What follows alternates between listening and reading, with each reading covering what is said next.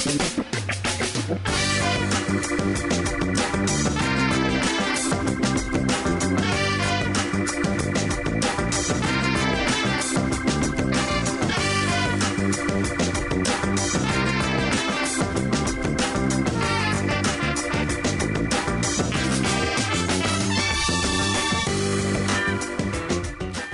listening to the Food Talk Show.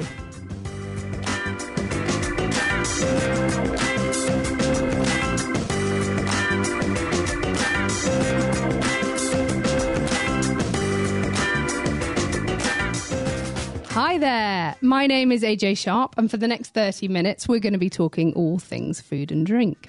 Susie is still on holiday, and I'm joined by the lovely Charlotte Pike, who is guest presenting for us for a few weeks. Charlotte, as we know, is a professionally trained chef, flavour consultant, author of several award-winning cookery books. Welcome again. It's really nice to have you on the show. Thank you so much. Great to be here. Charlotte also runs a pop-up cookery school called Field and Fork School, so I think she's going to have lots to compare notes and chat with our lovely guest today, who is Sophie Grigson. For those of you who don't know Sophie, she's a celebrity TV chef. She's written hundreds of cookery books, award-winning cookery books. She's written for lots and lots of national publications. But you now live in Italy. What was the point where you moved to Italy?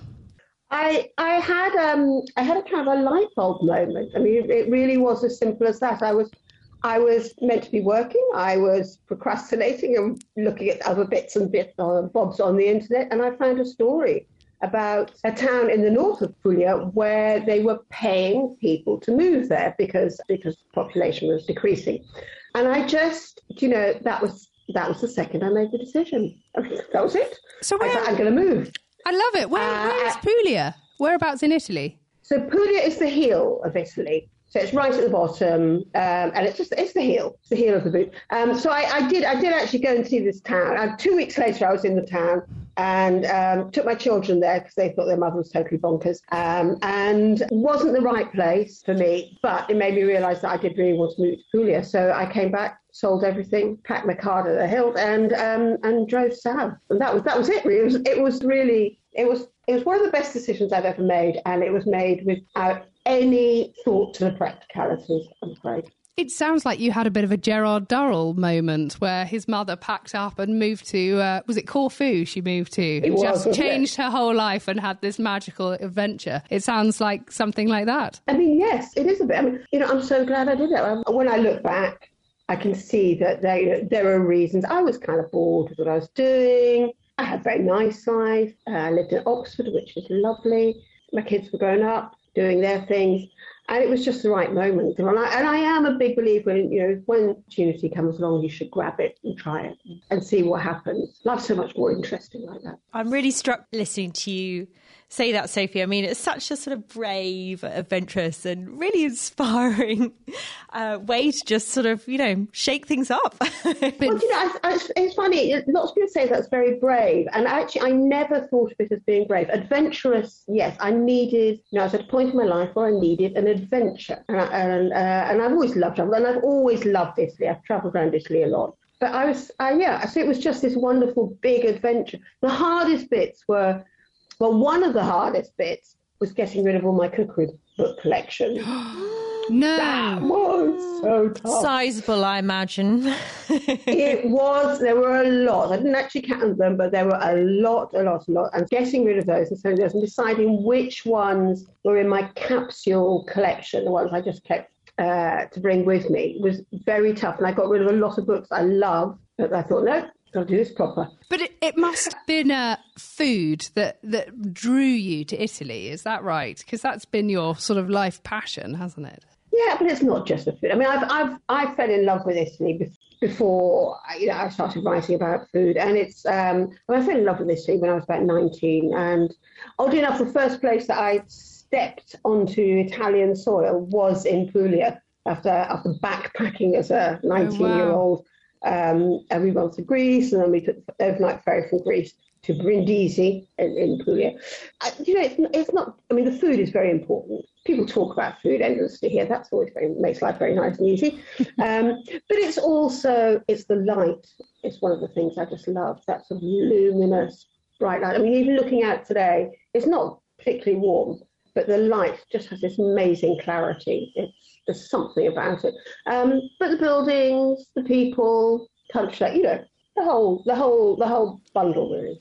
So how did you find settling into your new life in Italy? I mean, I've been fortunate to have lived in a couple of foreign countries, and it is always, I think, sometimes quite an experience sort of actually getting settled and dealing with the practicalities of actually setting up a life abroad, a bank account. All of these things can be such a challenge. How was the experience for you? Oh, you are so right. Those little challenges. And Italians are notorious for their bureaucracy. And the stacks of paper. I mean, I love you Italians. I love you town hall. But they really haven't got the hang of computers yet. No. And the queuing with a specific window of time, for an appointment. I'm trying to work out how that is, especially when I first arrived. I mean, I knew that everything closed down for lunchtime, so at least I didn't have to, get over that thing. I think for a lot of people who moved to Italy from the UK, from America, from wherever, just find really hard to deal with. 1 o'clock, everything closes, nothing opens again until 4:30. But that includes any office where you need to do anything bureaucratic. Anyway, you get through these things, and luckily, and maybe it's partly because of the age around, maybe it's just me, I'm quite good at just sighing and saying that's how it is, and you just have to be patient, and you can't change it. So, no, certainly not. And I think anyone who's ever moved house can really attest to how stressful it is just to move house in your own country, let alone I just moved house in October, and honestly, I think I lost my mind for at least a month. It's just, it's awful. I mean, I used to be an army wife. I think we moved probably 10 times in 10 years, but it still never gets any easier, does it? And how is your Italian? Because, that just adds a whole other dimension. It's not great, but it's not totally useless. So I did a million years ago when I was in my early 20s, I did initially a short course, but a short, intense course in Italian. And that has stood me in very good stead. And it's so much easier to learn when you're young. So I learned a lot on that course, and I've travelled a lot. So I've sort of spoken bits and pieces of Italian. And quite a lot of that did come back. But learning new words, oh God, so difficult. So difficult. I promise. And what did I learn the other day? I've forgotten it. I thought I'd learned a new word, and I've taken. No, I'm not sure I can say that one. Just say it. Susie won't care. I learned the word, but I can't remember it. I'm going to have to look it up. I learned the word fart. No, I don't know that in Italian, actually. I'm going to look it up as well. It's something like, I can't. You see, I've got it written down somewhere because I thought it was. You never know when you might need it. Absolutely. Indeed. Absolutely. But food words, I was already pretty good on food in Italian. So I've added to it. I can discuss food in Italian. Which is kind of really all you need to do to get a conversation going here. I think that's interesting because Italian isn't one of my languages, but I think with an interest in food and sort of, American names of, things that you pick up from reading cookery books, actually, one often knows more than one realises, through the world of food. Yeah, I think that's true. And it is one of the great things. I think about when you travel, and I realised this very early on when I started writing about food, and I like travel, food is such a great connector between people. If you're interested, you show interest in people's food, even if it's just in a restaurant and talking to waiters, or if it's just somebody in the market or whatever. People connect over food. And particularly in countries like Italy, where people are fiercely proud of their food. I mean, I'm fiercely proud of their local food, not just Italian food, but it's very, very regional. There is that regional pride, isn't there? Where this pasta comes from my region, or this cheese is specially done in my region, so much better than that region over there. Yes, I mean, I have to say mine's so much better is a load of old tosh. But I had a lovely little exchange a couple of years ago. I was in the next door town, Ostuni, which is one of the more famous than where I live. Beautiful town, a white town, not far from the sea. And I was in a park, I was sitting in a cafe that I particularly liked. And I started talking to this elderly gentleman who turns out was the owner. I mentioned that I lived in Chile in South Africa. And he said, their meatballs are terrible. Oh, yeah. Why is that? Well, they make them too small. So they're too dry because they're too small. And he then made his poor wife go and cook me a plate of Ostuni meatballs, which were very good. Anyway, and then I came back and I talked to my downstairs neighbour, who is a fantastic cook and has taught me a lot. And I mentioned this to her. I said, oh, Ostunese. People Ostuni, they know nothing. They make their meatballs too big. The reason we have ours little is so you get a really good combination of the crisp outside and the tender inside. I love that.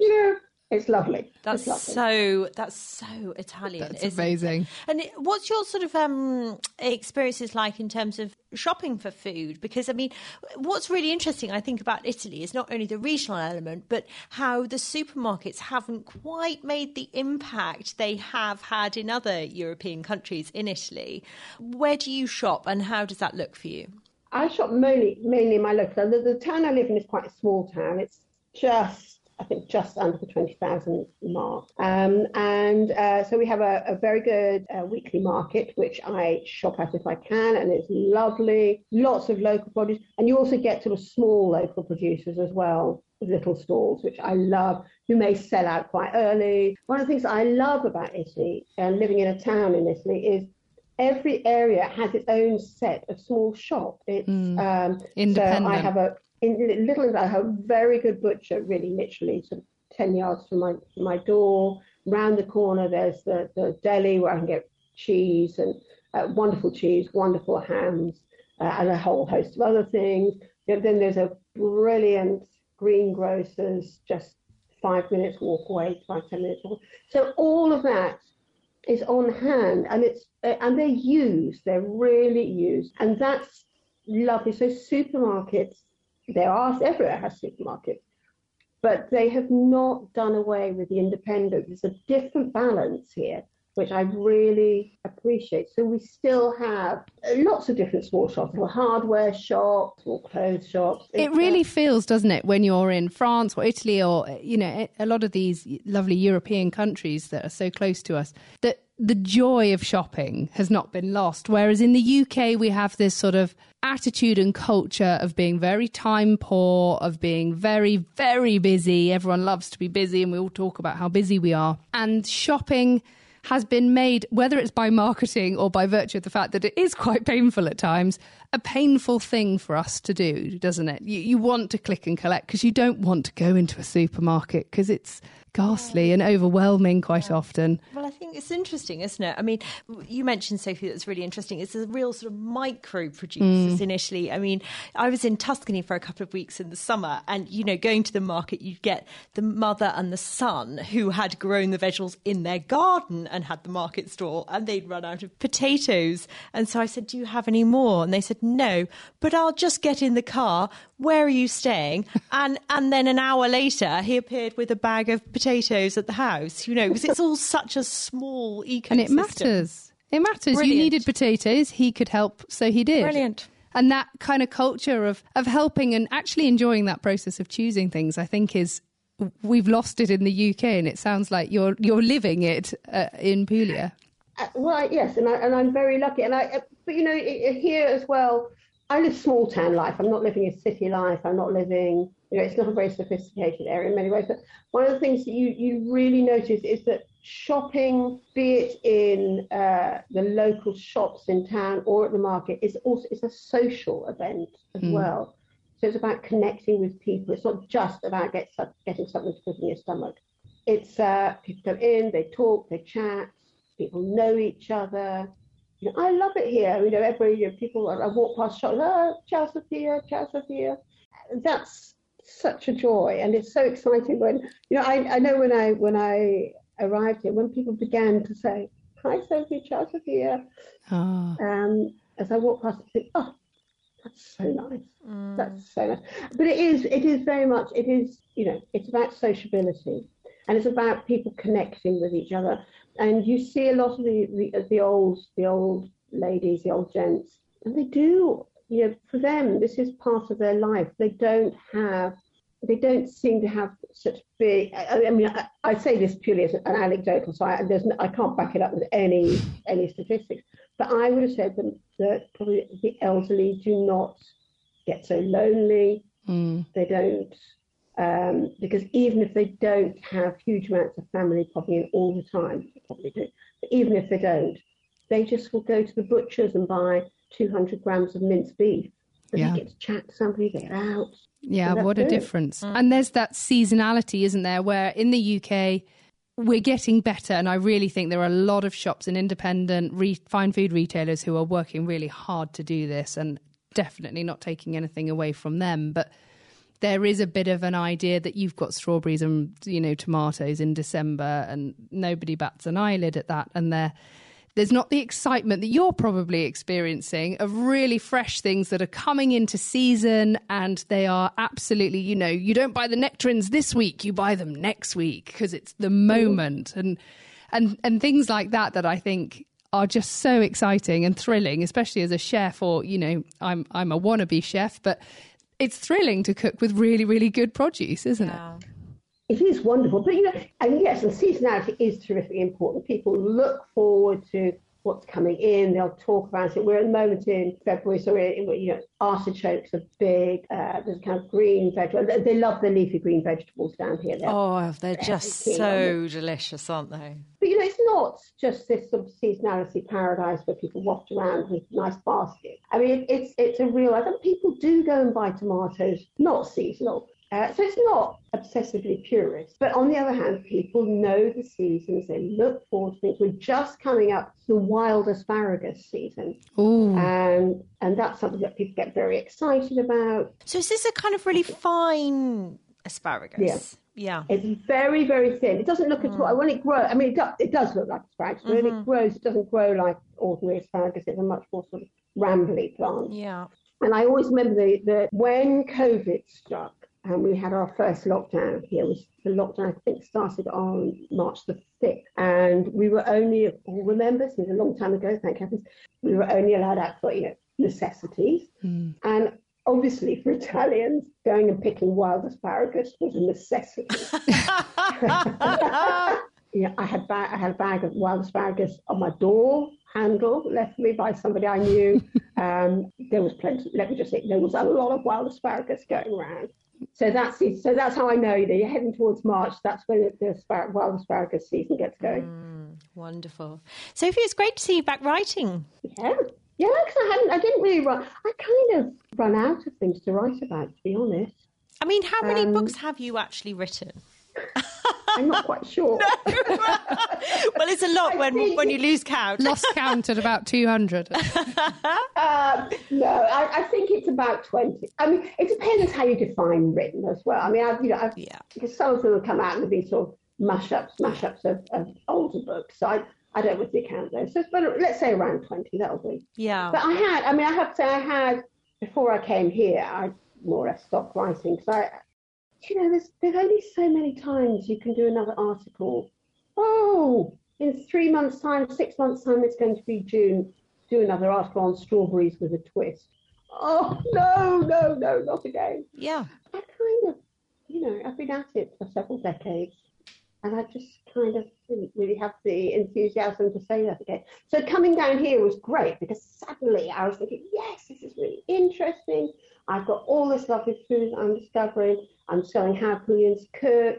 There are vegetables here which I've never seen before in my life, which was quite surprising as well. And I'm discovering, it is Italian food, but it's Puglian food. And so Puglia is, it obviously is Italian, but it is very much the food of this area and of the history of this area as well. So I've been really enjoying unravelling that a little bit and wading my way through the rivalries between various different towns. And oh my God, the names as well. I'm writing a new book at the moment where I'm travelling from Puglia through Basilicata and Calabria, which is the bottom three, the insole of the Italian food. Yeah, really. Lovely. And you'll get the same dish with different names, various other names. Obviously, Ciambotto. I found that, and I was doing pre-research for doing And I thought I'd found 3 different dishes. It turned out they were all basically the same one. Wow. And this lovely one is also called Zimboto. I mean, just like a whole collection of names for essentially the same dish. And because dialect is such a big thing down here. Everywhere has its own dialect. That's amazing. And, yeah. Have you noticed your cooking, obviously the sourcing of the actual the produce that you're using has changed enormously by being in Puglia, but has it changed the actual kind of mechanics of your cooking style and things? Have you learnt new techniques and new styles and things like that? Yeah, well, yes, I have. Cherry tomatoes, so that's the thing. I know it's an odd thing to somebody say cherry tomatoes. In Puglia and throughout the south of Italy, cherry tomatoes are cooking tomatoes. Wow. Now, it's not because in the UK we think of them as kind of salad tomatoes. Here, they are used in cooking. The salad tomato is a like bigger, slightly greenish, crisper thing. I mean, they do in salads, but not so much. And when I started looking at Puglian recipes and talking to people, you'd have a recipe for 4 people where there'd be 10 cherry tomatoes. I mean, there must be more than that. It must be a type, maybe it needs 100 grams. Maybe it isn't. And they use very often almost as a seasoning. So they just bring about a little balance of acidity and sweetness and flavour to a dish without making it overtly tomatoey. It's not like a big tomato sauce. So that is a technique I've really taken to because it does make a big difference. So there are techniques like that which I now I do. I tell you the other. This is a really basic one, which I've sort of come across before, but I now do all the time. Is if you're going to fry something, particularly your vegetables for the base for a stew or whatever, your sofrito, you put everything into the pan. You have your frying pan on the table beside you as you're chopping, and you put it all into the pan, your onions, your garlic, wherever else, so that's basic food, and the olive oil in cold, and then you put the pan on the heat. Interesting. And, that's so much the opposite of what we are taught as we grow up and what we learn as we grow up in the UK, where you get the oil hot and then you add the thing. So and actually it's very good. Makes complete sense. It makes complete sense, and it works. And obviously the garlic doesn't burn either. Well, exactly. And so, there are little techniques like that which I'm learning and which I've taken on it. And it now it seems to be like a normal thing. Before I would have thought that was really, really weird. That's amazing. It is a good thing about food, though, isn't it? I mean, Charlotte, you must know this. The more you learn, the more you realise there is to learn. And you're always learning, even when you think you're quite good at something, you can learn new techniques. There's always space. And it's often those very little things that make the difference, not the big grand stuff. I was just thinking the exact same thing, because it's actually those sort of subtleties with technique that actually really do give you such a huge difference in terms of overall flavour. I mean, the example you've just given with the onions, the sofrito and cold oil is perfect, because you just get the, sweetness and lovely tender texture. And, those subtleties, I think one is always sort of looking for ways to sort of elevate your food. And actually that's where you will make this kind of the biggest breakthroughs in terms of being a better cook, I think, a lot of the time. Yeah, totally. And it's just very satisfying with a little thing like that. And you think, yeah, actually it makes sense. It doesn't make a massive difference, but it just improves. That just gives you more pleasure when you sit down to eat in the end. I mean, that's the key thing, isn't it? Absolutely. Yes, I love learning those kinds of little things. And I've been so lucky. I live above a wonderful cook, Downstairs Maria. Downstairs Maria, fantastic. Downstairs Maria. Sometimes, especially in the summer when all the doors are open, I hear this shout from downstairs, Sophia, Scendi, Sophia, come downstairs. And I know now that this is not an order to be disobeyed. I have to say, downstairs. And it usually means there's a plate of food. She's got extra whatever she's cooking, and it's thrust in my hand. And she, I have learned a lot from her, and she's introduced me to some of my favourite Puglia recipes. Last year we made a TV series here. We filmed, and Maria is a fairly major star in it. Downstairs Maria, and she's great. she's very funny, and she cooks like a dream. That's amazing. One of the first things I had from her when I moved into my house was a kind of green pepper, but a small pointy one, and they're called ficitelli. They're for frying, and you cook them, and it's with tomato and basil, and maybe a little bit of chili, and lots of olive oil. Wow. And just one of those great summer dishes that you can just have as a side dish. You can have a puff and antipasti. You can even toss it with pasta. Oh, it sounds amazing. So can we expect to find out more in your next book? That one's in my last book. Oh! So I produced, that was one of the first recipes I wrote down from her. Can I just name check my last book? Yeah, please do. Absence of Chicken. A Curious Absence of Chicken. A Curious Absence of Chicken. And where can our listeners find that?